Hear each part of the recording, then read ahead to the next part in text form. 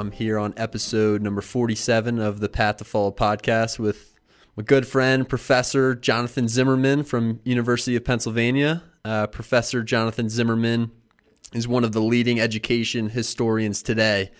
His work and writing examine how education policies and practice have evolved and where politics and social movements intersect with teaching and learning. Dr. Zimmerman holds a PhD from nearby Johns Hopkins University, and he has authored books on sex and alcohol education, history and religion in school curricula, and the history of public schooling, and my personal favorite to read and learn about, teaching controversial issues in the classroom. His most recent book, published only a couple weeks ago, right? April 1st, is titled Free Speech and Why You Should Give a Damn. And I'm very excited, Professor Zimmerman, to talk to you about free speech today and everything you're doing right now in that regard. So hopefully I covered everything there in that intro, Professor. You forgot the part where I cured cancer. Otherwise, it was accurate. Awesome. Thank you, Jake. Thank you for having me, and thank you for doing this podcast. I think it's a terrific idea, and a great way to kind of reach people that you care about issues you care about. So more power to you. Thank you very much, and get into some of the details of what you do, how you got into education, and your story, and then maybe at the end of this podcast or in the middle we can talk about your book and what you've been doing right now. But the podcast is called Path to Follow Podcast, and I think one of the first questions I ask people is how they got to do what they're doing right now, and what led you to the path of education. And I know it's probably a long story, and there are a lot of events that happened that led you here. But what were some of those initial kind of motivations for entering the field of education? Wow. Well, how long do we have? I mean, it really starts with my childhood, like all stories do, and the fact that I had an extraordinarily rich, I think, and rather distinct childhood because my parents were in the Peace Corps, like I was subsequently.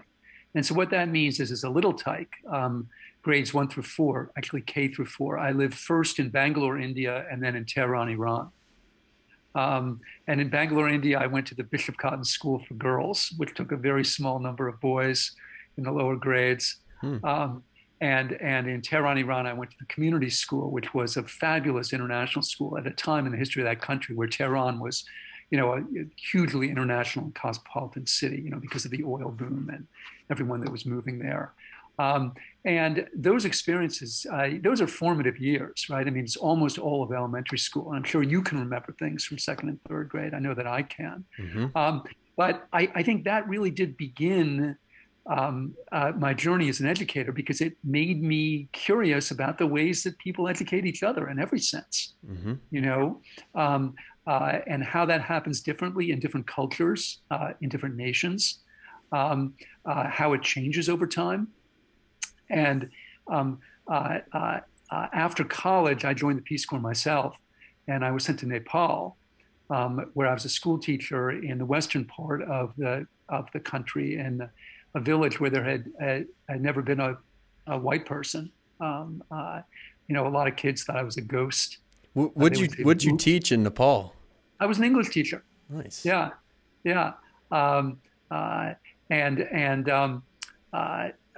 It was there that I discovered that in addition to being interested in education, I wanted to be an educator, which are different things, mm-hmm. Although connected. The reason I did is, I discovered how many different ways there are to do it, and how many of those ways are, again, so dependent on our cultures, our histories. So, I taught some math as well. And the way that math was taught in Nepal at the time was through a song. 2 times 2 is 4, 2 times 4 is 8, 2 times 8 is 16. So when you were out on the trail, you knew you were getting close to a school because you could hear the sound, mm-hmm. the chant. And English was taught the same way. Yobira lo ho, this is a cat. Yobira lo ho, this is a cat. So I go in there and I do what was intuitive to me because of where I was from, which is I made a blackboard, which was basically charcoal on a piece of wood, and with a rock I drew a cat, a very crude cat, And I said, "That's a cat. That is a cat." And I hear them all going, "Biro, biro." And I say, "What is that?" Um, and they say, "Biro." I say, "No, no, that's a cat. Say that is a cat." And they would. And again, this wasn't rocket science to me, but it was magic to them because they had never been exposed to it. Um, uh, and so I came back from the Peace Corps to be with my girlfriend, who became my wife and is my wife. She was at the time a medical student in Burlington, Vermont, which is where I moved. And I started teaching, ironically, um, at the high school he had attended some 6 years earlier, South Burlington High School. Um, uh, and this was back in the halcyon days, when if you had taught in the Peace Corps, there were certain states that would certify you to teach in their public schools.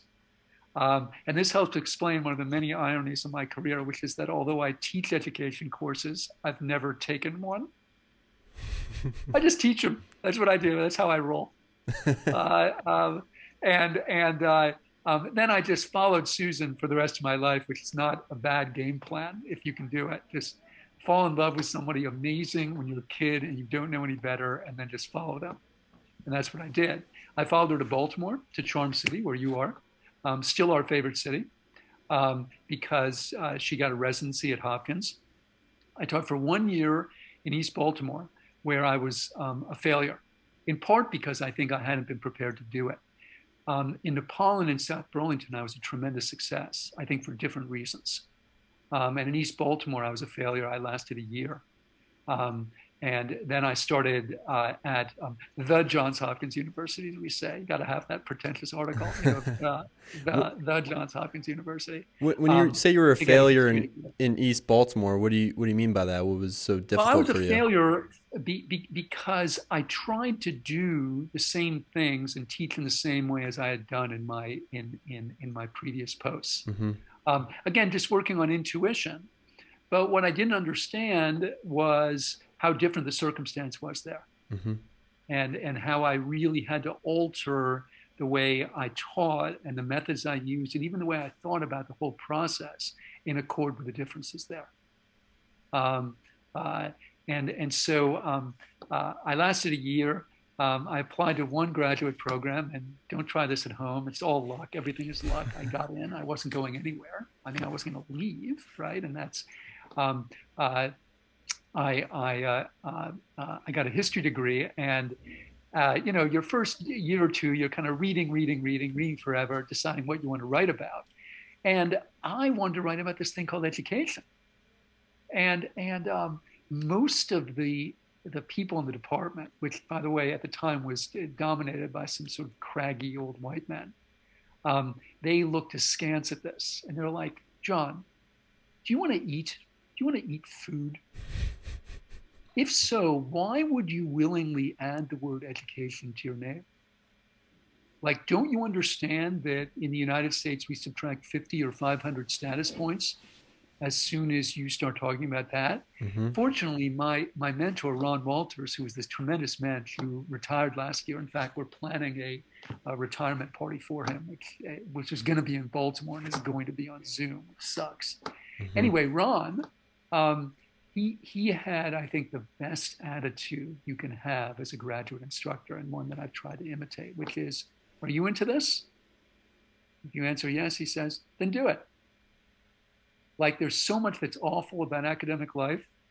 The good part is you get to read and write what you like.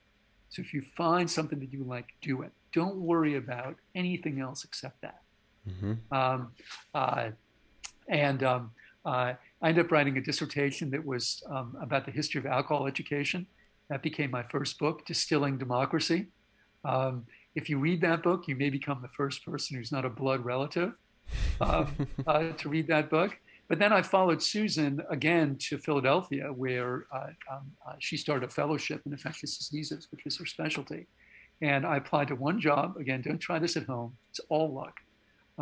It was at West Chester University, which is outside of Philadelphia, formerly actually the State Normal School, where, among other things, my job was to prepare future social studies teachers and teach a class called Methods of Social Studies. Again, a class I had never taken, and this will become relevant, but I just taught. And I did it for a couple of years at Westchester while I was driving around and watching people student teach, which was another part of my job, which was actually a great way to learn about Philadelphia and its schools and everything else. Um, and in the course of doing that, I decided I was teaching methods of social studies entirely wrong because I was teaching in a classroom at Westchester where we would sort of fake teach each other. And that didn't really make sense to me. I'm like, why don't I just meet my students in one of these schools where I practiced, where I watch them practice teach, and we'll do it there. We'll teach the class and we'll teach kids as part of the class. And by this time, I knew a bunch of principals because I had been driving around visiting these schools, and I bounced this idea off one of them. And she says, John, that's a great idea. Why don't you send me your Philadelphia, your Pennsylvania teaching certificate, and then we'll try to work this out. Well, you know where this is going, or maybe you suspect. Maryland had reciprocity with Vermont, which was why I could teach in the Maryland public schools. But Maryland neither had reciprocity with Pennsylvania. Okay, so this is pre-internet. And what I had to do was get on the phone and try to track down the associate superintendent of certification affairs, somewhere in the bowels of Harrisburg, Pennsylvania. And 45 minutes later, I've got her on the phone. And I explained to her what I'd like to do and why I'd like to receive the certificate. And she says, okay, you want to be certified to teach social studies. Have you taken methods of social studies? And I said, I have not. But I should tell you that I do teach methods of social studies. Will that suffice? And she says, no, you got to take it. And by this time, it seems like the theater of absurd to me. And I'm laughing. And I just say, should I register for my own class and give myself a grade? And her response, I've never forgotten it. It's just the pièce de résistance. She says, no, that would violate policy. And I've always loved that because that's the incest taboo of the bureaucrat, right? Like the great people that we respect and admire in history. I don't know, Jefferson, Buddha, Jesus, Gandhi, right? They all followed policy. Go visit their graves and you'll see that. Followed Mahatma Gandhi, followed policy. Martin Luther King Jr. followed policy. And shortly after that, NYU called. And unbelievably, I got that job too, to teach the history of education there. And I taught there for 20 years, commuting between Philadelphia and New York as we raised 2 kids in the suburb of Philadelphia. Wow. After they were launched, interestingly and perhaps counterintuitively, it just became too hard for us. Susan was okay with it. This may be more than you wanted to know, but this is the story. She was okay with it when there was at least one daughter afoot. But once they were gone, it's like, no, I'm not going to be alone in the house half the week while you're in New York. And amazingly, I was able to engineer the shift to the University of Pennsylvania, which is how I met you. Excellent. So that's the story. That's the story. How did you kind of narrow down what you were so interested in within the field of history of education into the topics of controversial issues in the classroom and sex and alcohol education and currently free speech? How did you kind of pinpoint, and maybe we could just choose free speech in the interest of time, but there's definitely a theme that runs through. Okay. And it's a good question. It's the rare question that I can actually answer. Here's what it is. I did what you're supposed to do in grad school, which is I just did a huge dive on the literature of the history of American education. And what I found is it told you a lot about the people that created schools and universities. It told you something, although not enough, about the people that taught in them. And occasionally, although again, not enough, about the people, the kids that attended them. But it taught you almost nothing, as best I could tell, about what citizens wanted the schools to do and be. And that's what I seized on. And that's been the running theme through almost everything I've worked on, is not how do these institutions operate, although I've written about that some, but where do they sit in the broader surround of their societies? And how do they interact with the people that patronize them, the people that fund them, right? And in a democracy, How does that work? Right? Because those people are going to disagree with each other, often radically, Right. about even what education is. Um, Because it's so political. It's everyone has their opinion on what's right and how to raise kids and what they should be learning. Everything, Jake, all those things and a million other things. And I'm glad you said political because, Aristotle said that, education is inherently political. And the reason is that any statement about education, at least implicitly, is a claim about the good life, about the life worth living. Like if you say education should do X, you're making some sort of implicit statement about what a worthwhile life is. Mm-hmm. And Aristotle said, oh, and by the way, everyone disagrees about that, right? Like what the good life is, what the life worth living is, and therefore we're going to disagree about education, and we do. How do these institutions even operate then if there's so many people with their different opinions in one same place? Like what is the common strand that keeps them going, keeps them operating? Look, Jake, I mean, if I could answer that, well, let's put it this way. Thank God I can't answer that because if I could, the game would be up, right? Mm-hmm. Like that's what I do, right? If I could answer it, I'd just answer it and then go to law school, right? That's the great American educational crazy, what you just described, mm-hmm. And that's what I study. That's what keeps me going, How does it hold together? Does it even, right? For whom? Obviously, these institutions serve people in different ways. Some people benefit a great deal more from them than others. They're highly unequal in the way that they're funded and structured. How does it hold together? Who does it serve? How do these different disagreements, which are fundamental, as you pointed out, play out in the political and the educational sphere? And here's the hardest question of all, and the one that I've never really answered. What if it turns out that most of the people don't want schools to do what I want them to do when I make a plea for democratic education? Jake, I'm a political creature myself, right? I'm not neutral in any of this. Mm-hmm. And for me, the most important function of schools is to promote democracy. And most of all, to engage and model what I consider the practices of democratic citizenship. Deliberation, discussion, tolerance, reason. I don't believe any of these are natural. I don't believe you come out of the womb doing them. And this is why I think we should have schools. Not to prepare you for jobs, although I understand they do that. Not to make you rich or poor. To prepare you for the only job that every single one of us are going to have, which is the job of citizen. Well, that's the way I see it. Yeah. No. All right. That's what I think democratic education is. Jake, what if it turns out that the demos doesn't think that? A demos like the people? Wouldn't that make my idea of democratic education fundamentally undemocratic insofar as the demos doesn't share it? This, by the way, was a dilemma that John Dewey never really addressed. And in my very first book, I quoted an article by him about it that I've never seen quoted anywhere else. It could have been, but I haven't seen it. And it's an obscure article he wrote at the very beginning of the 20th century called, "Are the Schools Doing What the People Want Them to Do?" That's the title of the article. And he says, I can almost quote it by heart. He says, no, they're not.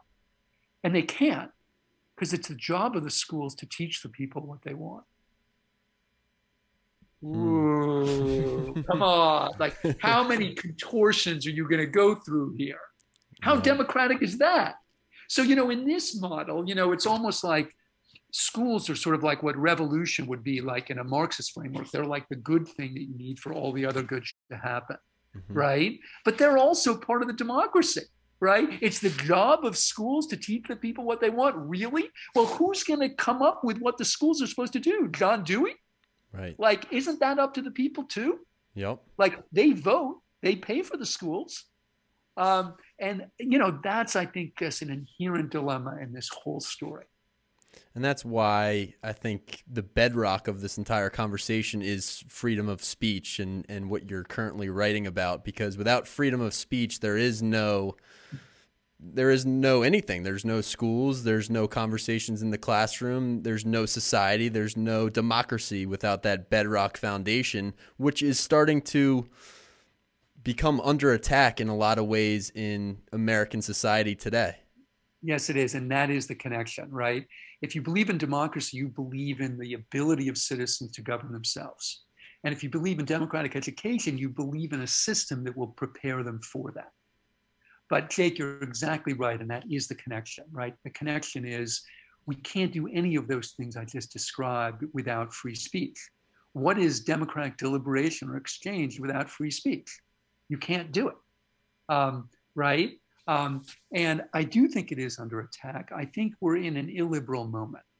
And I want to be really clear about this because we're also in a hyper-partisan moment, right?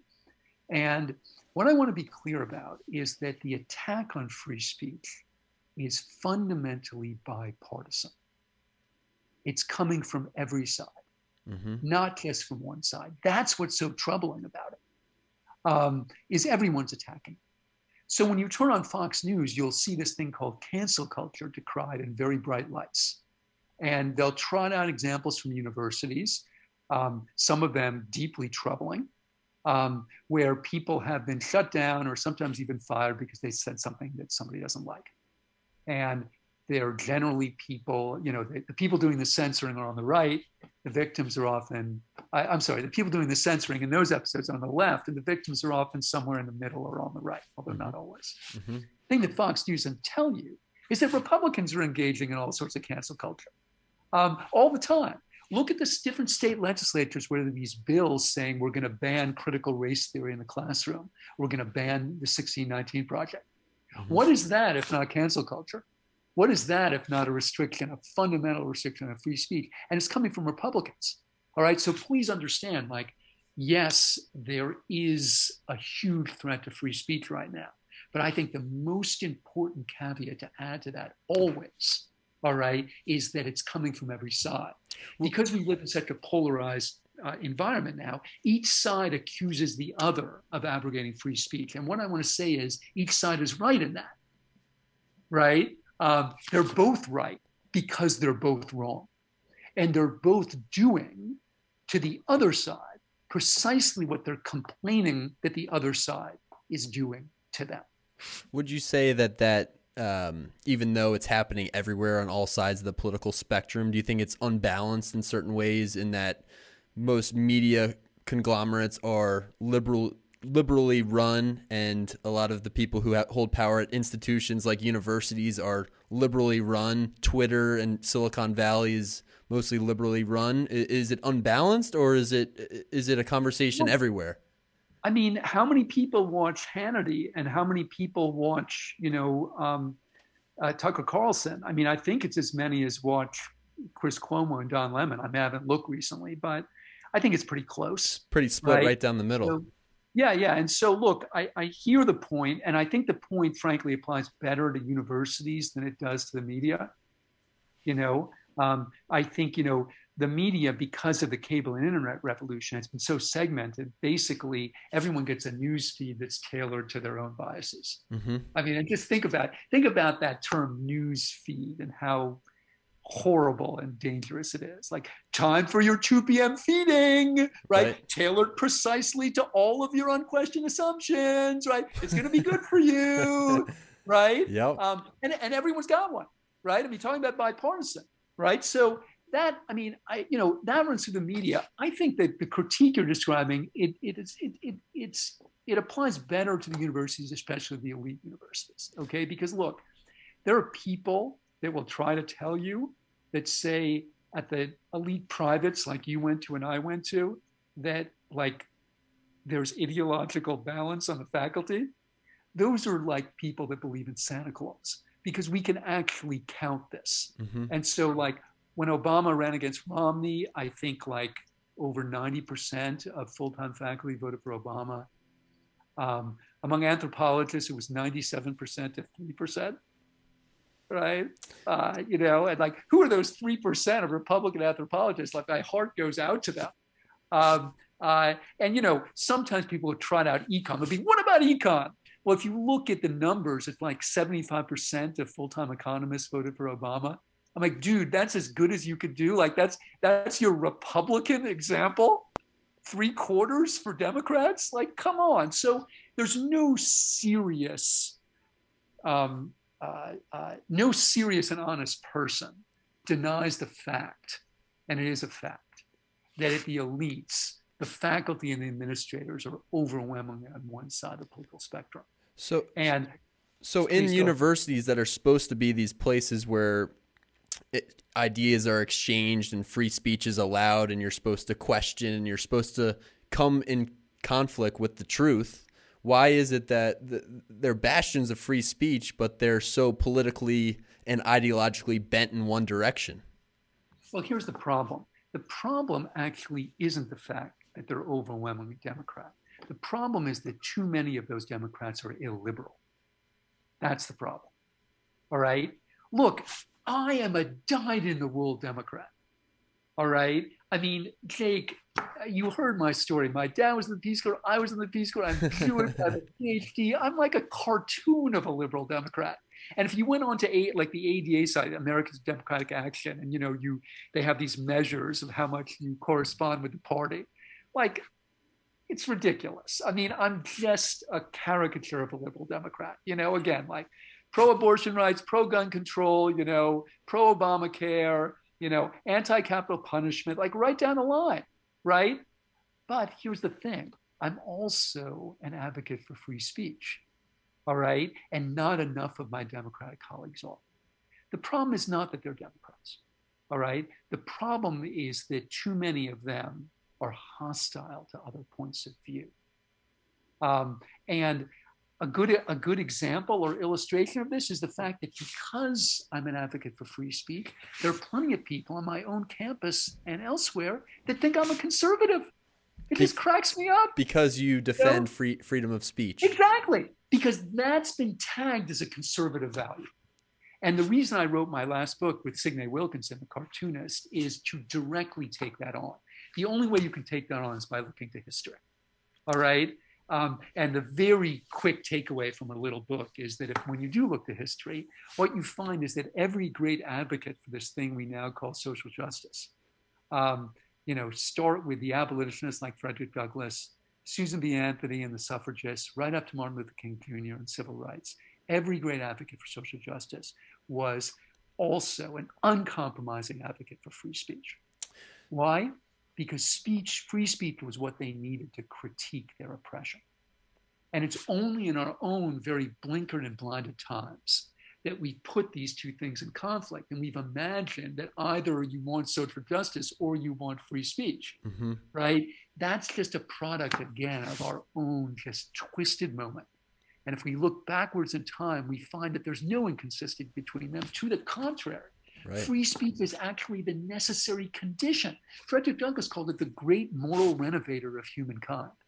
Because you take away his free speech, he can't critique slavery, right? And the first great censorship campaign in America was about this, right? I mean, it was, it was basically the slaveholding South saying you can't distribute anti-slavery literature. And by the way, in Congress, you can't take anti-slavery petitions. That was called the gag rule. I talk about cancel culture. Right? I mean, they were trying to cancel the idea of abolitionism, right? And Douglass was saying, we got to be able to talk, because if we can't talk, all right, we won't be able to make anything better.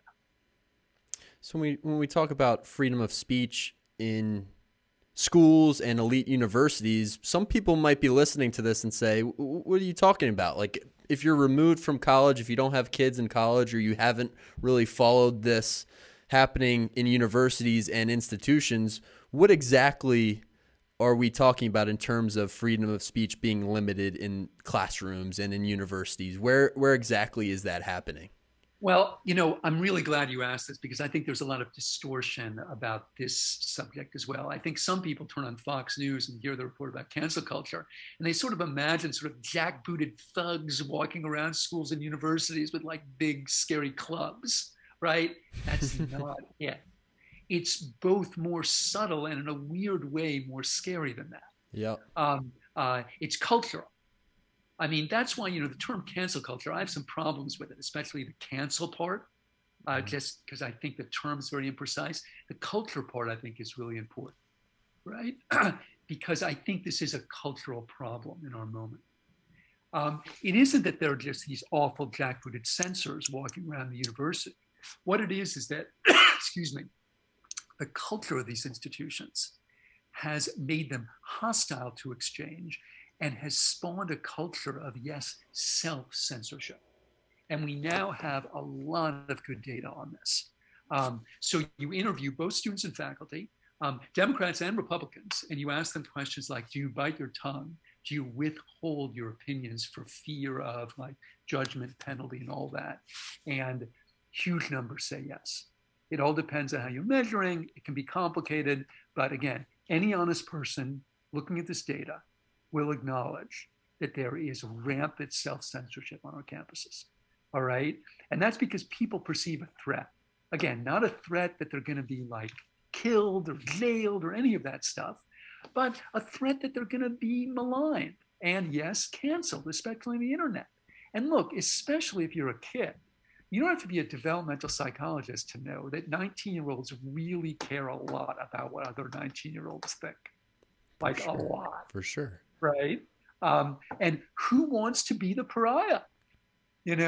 Like who wants to be that person who is put on the outs, right? And described in a tweet storm or a million different Instagrams as a monster. Like, would you if you were 19? Like, no. Even if you weren't. No, I mean, right? I see it in my classroom generally, even when we're not talking about anything that's a tripwire or political in any way. It's just talking in general, especially when there are girls and guys in the same classroom.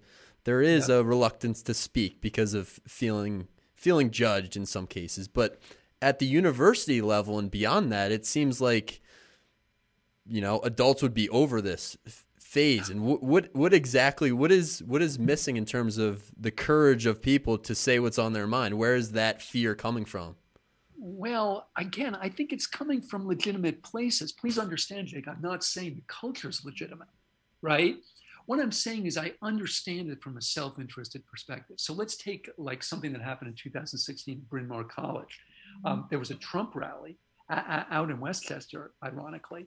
And you may recall that a kid at Bryn Mawr just posts somewhere, it's probably Facebook, just saying, hey, is anyone going to the Trump rally? And could I have a ride? Jake, she was so maligned and harassed and threatened by other Bryn Mawr students that she dropped out of school. And just people calling her the worst names, like, you racist MFer, you piece of, like, go away and die. We don't want you here. And look, I get it. I mean, look, in no way am I apologizing for this. I think it's horrendous. But when I say I get it, like I understand why she responded in the way that she did, And it's funny you mentioned courage because, it's not uncommon that because I write about this subject a lot, that a colleague at my university or elsewhere will write to me and say, or more often call me and just say, thanks a lot for your piece. God, you must have such guts to write that, or some other body part that will go unnamed. And I always say, like, I don't have guts or some other body part. I've got tenure. Like, what's it for? I don't feel courageous. I don't. I just feel like I'm doing my job. But it's a depressing moment, and those comments depress me. I mean, again, I understand that they're given as compliments. I take them as such. They're depressing to me about what they say about our larger surround. That people think that what I do requires this great courage. What that tells me is that people are afraid, and this we know. And again, you don't have to be a developmental psychologist to know that in situations of fear, people don't learn that well, right? Because they're always, instead of really trying to engage, they're wondering, oh shit, like, should I say that? That thing that person said, was that okay? Like, ooh. It's self-censorship. This is dangerous. This is weird. So, the better part of wisdom is to keep your big mouth shut. That's where we live. I wish it were not so. I'm in no way like, I apologize for this, praising this, quite to the contrary. I'm just saying I get it. And even if it's not, even if you're in a group or in a classroom and it's not a specific statement where you're saying what you believe, right? Even if it's a question, I feel like people still fear the fact that isn't part of freedom of speech asking questions and finding the truth and figuring it out, right? And the fear of asking a question it's everywhere, I think. It's just, I mean, yes, like, and how do you learn if you can't ask questions? I mean, again, like it's so interesting. I mean, all of our theories of learning suggest that you're right. I mean, think about this idea of inquiry, right? You went through the Penn program. It's inquiry this and inquiry that, right? Mm-hmm. And there's a reason for that. I mean, I'm not criticizing that. Like, that's what it should be. Right. That's what we're saying, right? But how can you have inquiry on these terms, right? The culture that we've created is hostile to inquiry, right? So either change the culture or stop already with the inquiry rhetoric, right? Just own the fact that we've muzzled it, you know? It's like at some point you gotta pay your money and make your choice. If you're gonna talk about inquiry learning, own the inquiry and create institutions that really value it, or shut up already about inquiry. So this question of freedom of speech brings a lot of other terms with it. I think in 2021, specifically some of the words that are used on college campuses like safe spaces, trigger warnings, a lot of what you've written about, a lot of what some other university professors have written about, sitting in the seat that you are in, right? Jonathan Haidt is someone that we studied and read about, and he wrote, what was his book called? The Coddling of the American Mind. The Coddling of the American Mind, which has a lot of this factual data and a lot of these words included in them. And I think the major word is offense, and the idea that words can be a source of violence. And I'm sure that, and I haven't read your book yet, but I'm excited to read it. But I'm sure you've talked a lot about just the fact that words and speech can be categorized as violence today. And I'm curious if you could say a little bit more about that idea.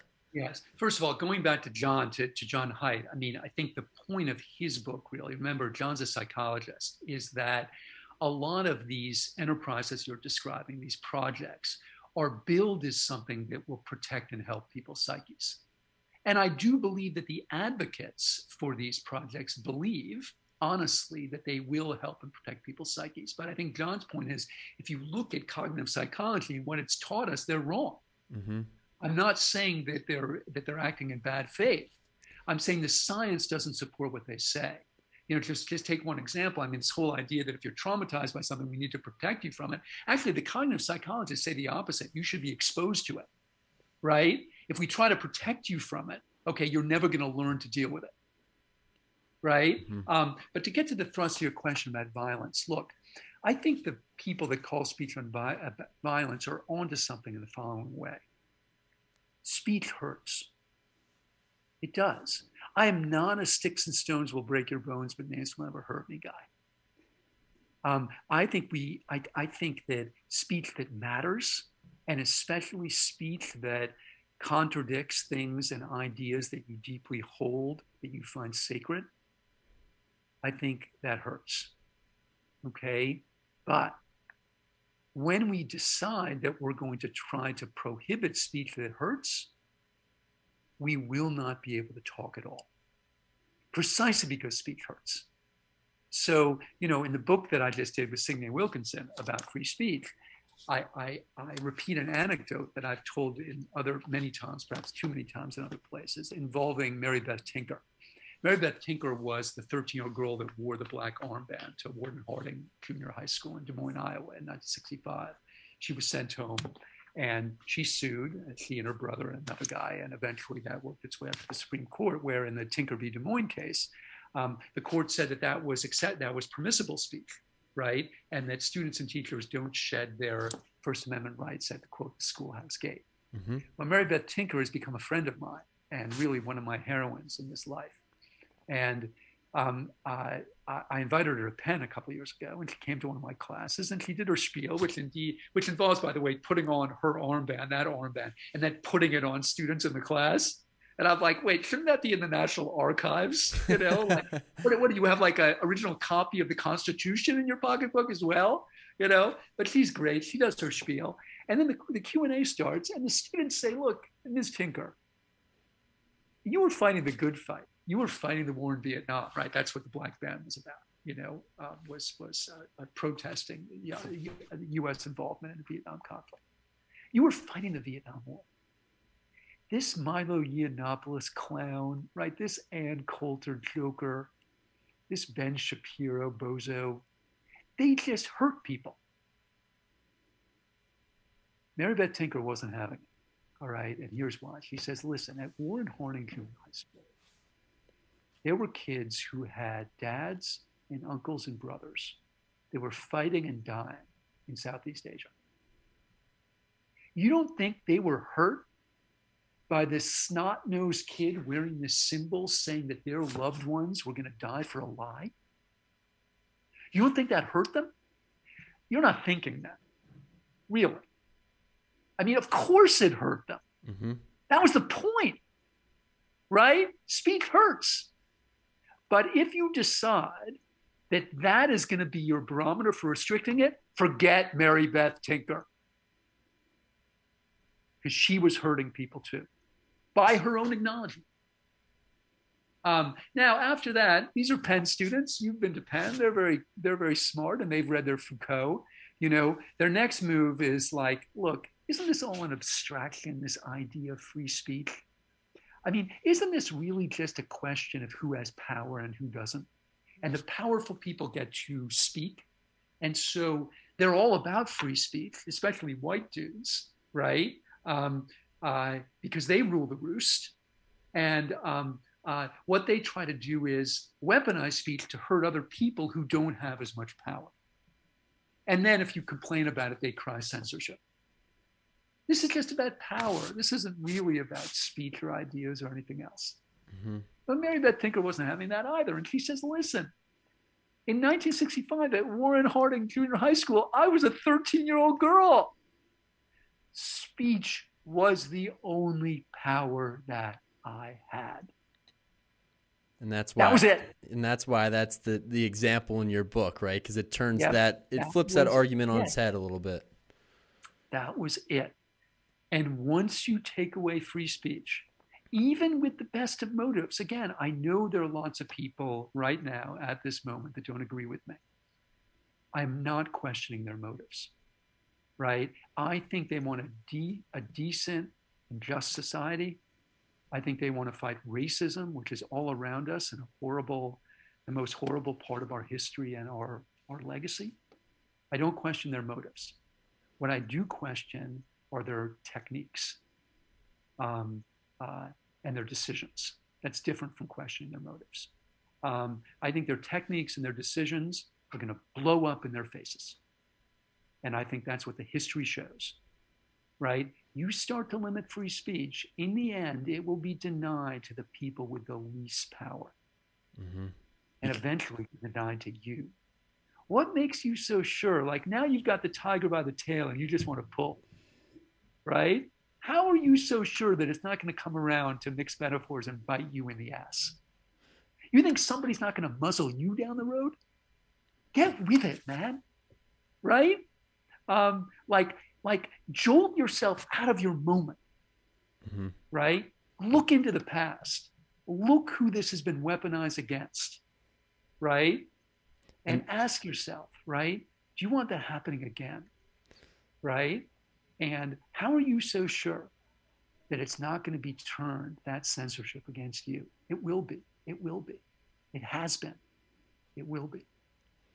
It's an awesome message, Professor Zimmerman, and it is 12:20, and I want to be respectful of your time, but thank you so much for coming on today. I can't wait to read your book. So many important things that you're saying and writing and talking about, and definitely want to continue this conversation. Me too. And Jake, thank you so much for doing this. It was a great conversation, and I really appreciate you giving attention and airtime to this. I'll be eager to hear what others have to say about it. Awesome. Thanks so much. I'll talk to you soon. You. Appreciate it.